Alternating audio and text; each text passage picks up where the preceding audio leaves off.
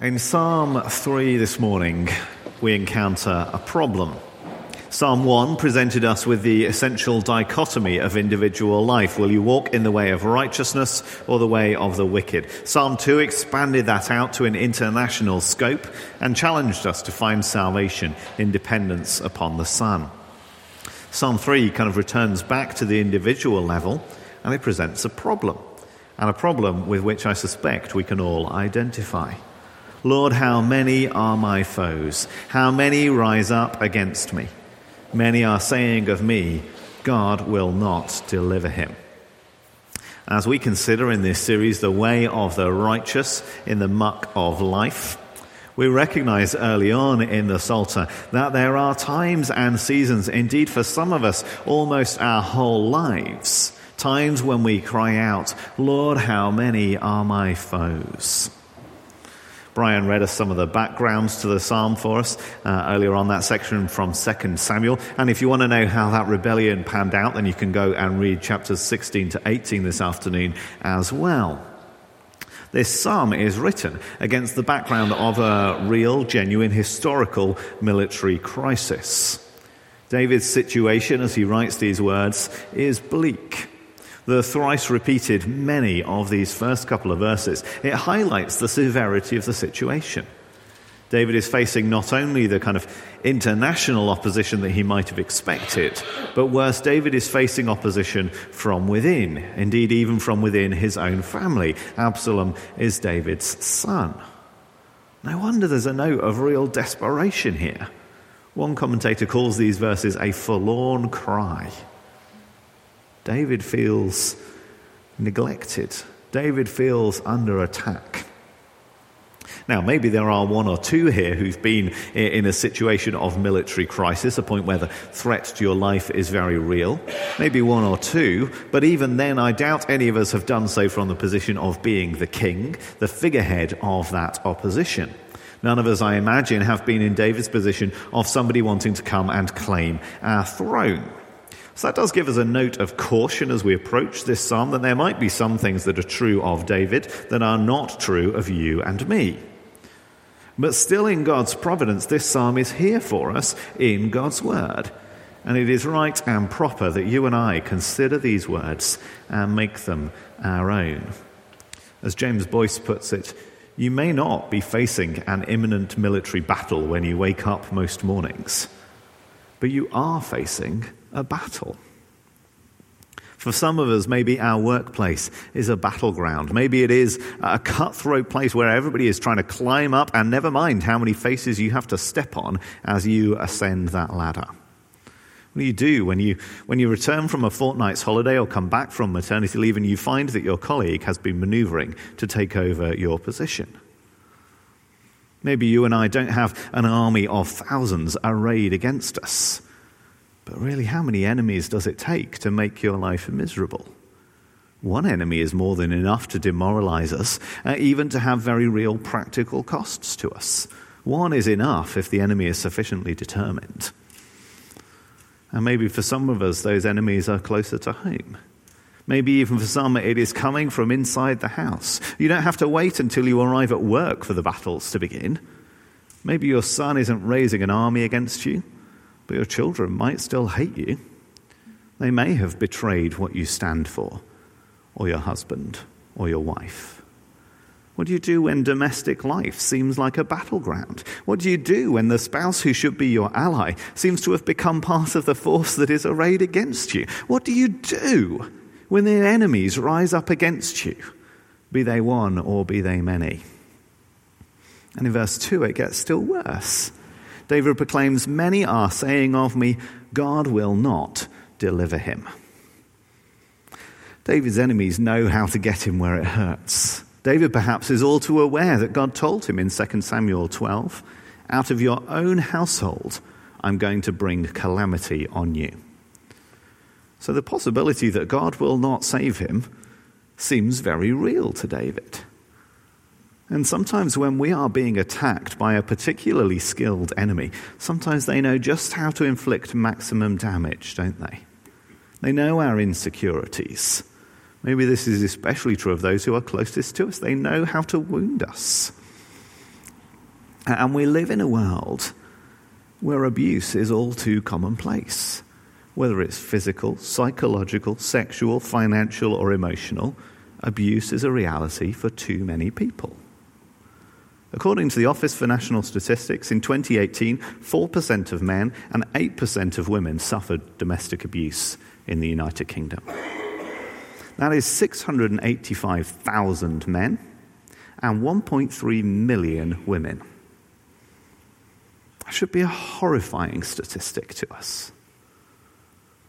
In too many households in this country, and for that matter in too many churches, abuse is a reality. So let me take a moment to say, if that is your reality, please speak to someone. Do not just let it continue. Speak to me, speak to one of the elders, speak to Joanna if you don't want to talk to me, or speak to one of the other elders' wives for that matter. We may not have easy answers, but we can promise to pray, and we can promise to walk with you in the pain, and we can promise to stand with you as you look for hope. Now, as verse 2 flags up for us, often it's not the physical wounds which are the worst. Often it's our emotions, it's our spirits that are most vulnerable. What's worst for David is the accusation, God will not deliver him. There's a sort of systematic beating down that ends up making a person feel that they have no value, that they are always wrong, that their opinion has no worth. And that can result in a belief that God would not want to save you. And that's what David's enemies are saying to him. That's what David is in danger of believing. God will not deliver you. And you can imagine that, can't you? On the lips of the abuser in the home, just as it was on the lips of the crowds, as David fled Jerusalem in terror of Absalom's armies. God will not deliver you. It can be the personal, you are not worth saving. Or it can be the more general suggestion that there is no God to do the saving. Have you not grown out of those fairy stories yet? Don't you know better by now? We can be made to feel intellectually deficient, can't we, for believing in a God who saves. We can be surrounded by enemies. Spurgeon said, it is the most bitter of all afflictions to be led to fear that there is no help for us in God.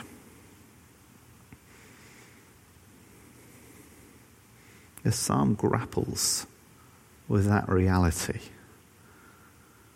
But do you see what David has already done in verses 1 and 2? Already, right here at the start, he's come to God about it. Even as his enemies say, God wants nothing to do with you, David cries out to his covenant Lord, to his true God. So there in verses 1 and 2, we see a world of enemies. And in our lives, as David in his life, well, we can face a variety of afflictions and attacks. So then how does David respond? How do we respond in these situations? Well, in verses 3 and 4, we see the greatness of God. Having faced the reality of his situation, having brought it to God in the first two verses, David moves on and he reminds himself, reminds his other hearers, reminds other prayers of this psalm, reminds us of truths about God that could be so very easily pushed out. In several places, the Bible shows us how easy it is for dwelling upon the enemy to result in us feeling overwhelmed. As we look down, as we look at the world around us, as we see the problems arrayed against us, we can very easily feel overwhelmed. Perhaps the clearest example of this comes when Moses sends the spies into the promised land to go and suss out the situation. 12 men are sent to investigate. 10 of them are overwhelmed by the strength and stature of the inhabitants of the land of Canaan. And they come back to Moses and come back to the people and they say, we can't attack those people, they are stronger than we are. All the people we saw there are of great size. We saw the Nephilim there. We seemed like grasshoppers in our own eyes, and we looked the same to them. The 10 spies were overwhelmed by the forces arrayed against them. But not so Caleb and Joshua. These other two spies said, "We should go up and take possession of the land, for we can certainly do it." Had these two not seen what the others had seen, or was this mere wishful thinking? No, both of them had seen the giants. But the 10, seeing the giants, had forgotten about God. And the two, on the other hand, focused so much on God that even those giants came to seem small. It wasn't wishful thinking, it wasn't bluster that made them say, "We can certainly do it." No, it was confidence in what God himself had said. Confidence in who God was and is. Now, friends, when we face these difficult situations, it might be really hard for us to turn away from the giant standing in front of us and turn and consider God. We might need to turn to words like these in Psalm 3 to remind us to do that. We might need a faithful friend who will help us to refocus our eyes. But we must strive to fix our eyes upon Jesus. As the hymn puts it, turn your eyes upon Jesus. Look full in his wonderful face, and the things of earth will grow strangely dim in the light of his glory and grace. So what does David remind himself of? What does he turn to fix his eyes upon his God? Well, faced with these enemies surrounding him, David assures himself that his Lord is a shield. And whilst the word for shield here, it denotes a kind of small shield that's held in one arm as a mobile defense, well, not so the Lord as a shield. You, Lord, are a shield around me. The protection that comes from God is total. And secondly, he is my glory. It's an interesting phrase, isn't it? One commentator says it indicates the honor of serving such a master. And perhaps, too, the radiance that he imparts to his servant. We could consider Psalm 34, verse 5. Those who look to God are radiant. Their faces are never covered with shame. And 2 Corinthians 3. We all who with unveiled faces contemplate the Lord's glory are being transformed into his image with ever-increasing glory, which comes from the Lord who is the Spirit. At the very least, to say that he is my glory, it highlights the comparative unimportance of any earthly esteem, which is always so transient and fickle. So he is a shield. He is my glory. And thirdly, the Lord is the lifter of David's head. When David is downcast, the Lord takes him and lifts him up. We heard in 2 Samuel earlier, verse 30 of that chapter, how David continued up the Mount of Olives, weeping as he went. His head was covered, and he was barefoot. All the people with him covered their heads too, and were weeping as they went up. Where there, as he went up that mountain, his head was covered, he was downcast. Now he recognizes God as the lifter of his head. And this image only gets richer when we consider the cultural background to it. To speak of lifting the head speaks of high honor, speaks of being raised into a respected position. So when Joseph tells the cupbearer the meaning of his dream in that jail cell, he says, within 3 days, Pharaoh will lift up your head and restore you to your position, and you will put Pharaoh's cup in his hand, just as you used to do. The lifting of the head stands in contrast to the alternative. When one king conquers another, the defeated king lies prostrate, and the victor places his foot upon his neck. This is not a foot upon the neck. This is the lifting of the head. And for David, it is God Almighty who does that lifting. Fourthly and finally, verse 4, God will answer him. Anytime, every time, whenever David cries out, God will answer from his holy mountain. These are David's assurances to himself. As he considers the enemies on one hand, he looks up and considers his God upon the other. And so the next pair of verses 5 and 6, speak of the peace which David enjoys, the peace which you and I may enjoy. I lie down and sleep, says David.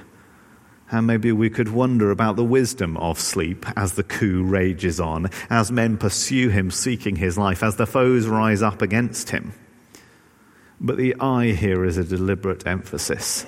It follows on from the but you of verse 3. The enemies are rising up. God is a strong shield all around. Therefore, I will sleep. Because you, O Lord, are who and what you are, I can go and take a nap. David speaks here from the perspective of the following morning, when he can assert that he did indeed wake up again. The assassins couldn't trouble him in the night. The many enemies could not defeat him as he slept. Why? Because the Lord sustains me. David has that confidence in the first night, and he knows that that protection is going to continue. Verse 6, I will not fear, though tens of thousands assail me on every side. Now, I would love it if it were true that in every situation our experience was of that kind of immediate peace, that there wouldn't be anything keeping us awake at night and worries troubling us in the small hours of the morning. But I know, and doubtless many of you know from experience, that that is not always the case. But these verses do tell us that there may be that immediate peace. And they assure us that for us to have that peace, even as the situation is unresolved, is possible and even appropriate. David's still on the run as he prays this prayer. Absalom is still rising up in rebellion. David does not know what tomorrow is going to hold. But David does know who God is. He trusts in the goodness and the power of his Lord.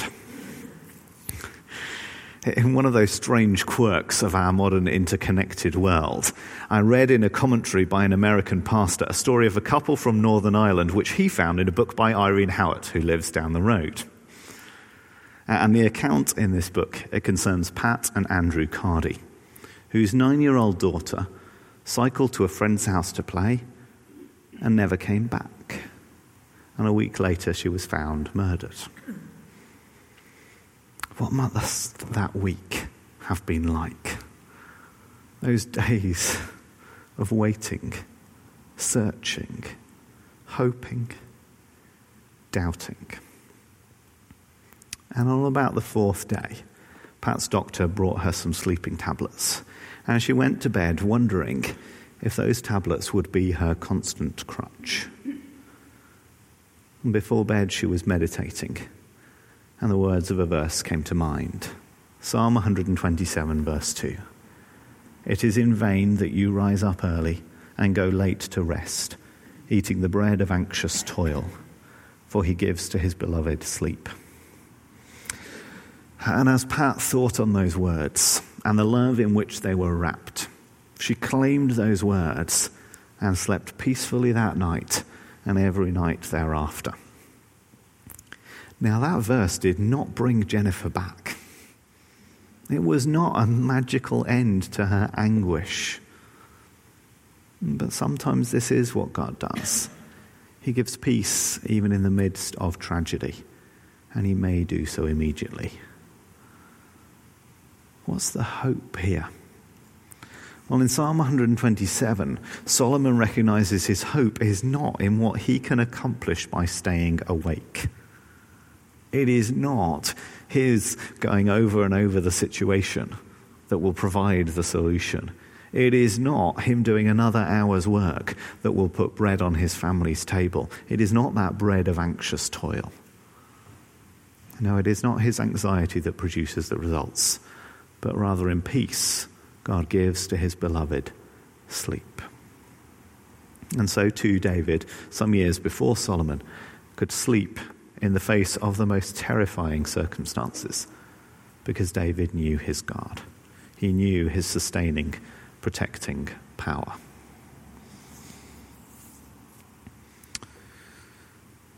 And so, in verse 7, we come to the prayer of this prayer.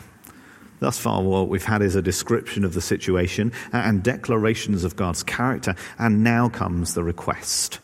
Arise, Lord, deliver me, my God. Strike all my enemies on the jaw, break the teeth of the wicked. This is a military prayer. The opening sentence is reminiscent of what Moses used to pray when the ark of the Lord set out with the armies of Israel. Numbers chapter 10, when the ark set out, Moses said, "Rise up, Lord. May your enemies be scattered. May your foes flee before you." David needs victory over the forces of his son Absalom. In verse 1, the many foes rise up. Now he calls out that God would rise up. And so far, so good. But I imagine some of you don't love what follows. Maybe for some of you, when we sang this psalm earlier, this verse was difficult to sing. Why is David asking for this kind of vengeance? May strike all my enemies on the jaw, break the teeth of the wicked. And even if it was okay for David to pray that, is it really something that we should be singing now? Are we not in the New Testament era? Is it not true that God is love? Well, let's lay that last one aside first, because here's what Revelation tells us the saints who have been slain because of the word of God are praying. How long, sovereign Lord, holy and true, until you judge the inhabitants of the earth and avenge our blood? And in the context of the apocalyptic imagery of the book of Revelation, let's not kid ourselves that judging the inhabitants of the earth and avenging the blood of the saints is somehow a gentle, cuddly thing. No, there's vengeance and judgment going on in the New Testament. This is not just David getting a bit too angry. So what do we do with this? Well, a big part of what we need to understand here is that this is what salvation looks like. This is what deliverance involves. Whilst David had peace even in the middle of his difficulty, ultimate safety requires the difficulty to be removed, requires the threat to be removed. Dale Ralph Davis recounts the story of Bessie. Bessie was a Burmese python accidentally set loose in a block of flats. And the plumbers were called in to track down this 8-foot reptile in the walls and in the pipes. And 2 weeks after the snake first got loose, she was found loitering in the ceiling of the flat immediately below her original home. For 2 weeks, the residents of this block of flats were checking under their beds and inside their sheets as they went to bed. After hearing of Bessie's discovery, one resident confessed, "We'll definitely sleep better." Understatement of the decade there. How could they feel safe while the threat remained? Well, so too David and his enemies. So too you and I.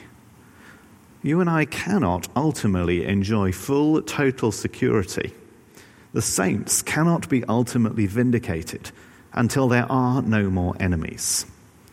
Either the enemies must be no longer enemies, they must kiss the Son lest he be angry, to return to Psalm 2, or his wrath will flare up. If you want the deliverance, if you want the salvation, if you want the blessing of verse 8, this is how you get there.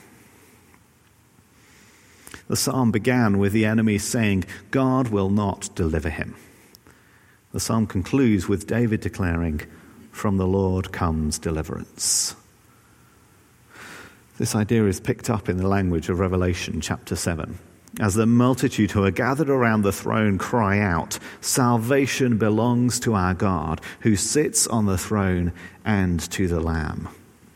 And the angels fall on their faces and worship God, saying, Amen. Praise and glory and wisdom and thanks and honor and power and strength be to our God forever and ever. Amen. Whatever the situation, from the Lord comes deliverance. Let's pray.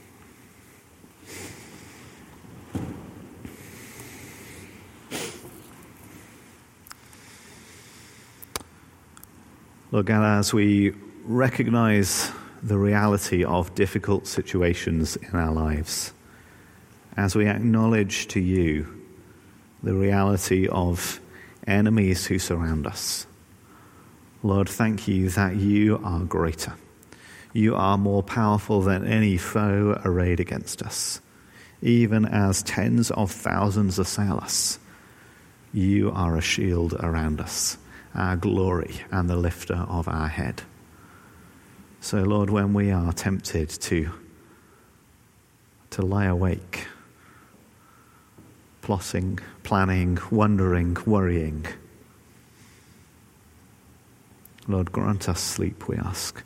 Grant us rest, confident in your protecting power now and in that deliverance that will come in all of its fullness. Thank you, Lord. Amen.